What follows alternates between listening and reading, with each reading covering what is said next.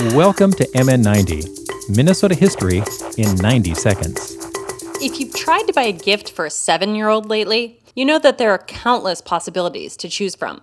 Robotic hamsters, anyone? But once upon a time, there was at least one surefire winner. Why don't you drive a Tonka? Fun and adventure, that's what you Tonka trucks were created in 1947 by Mound Metalcraft Company, which operated out of a schoolhouse basement near Lake Minnetonka. The company initially intended to create garden implements, but when a former occupant of their building tried and failed to market metal toys, Mound Metalcraft decided to adopt the idea.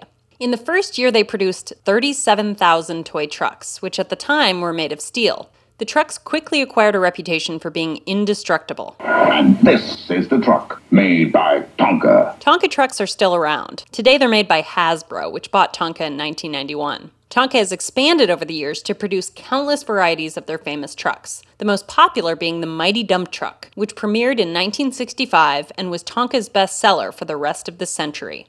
Not many robotic hamsters can compete with that.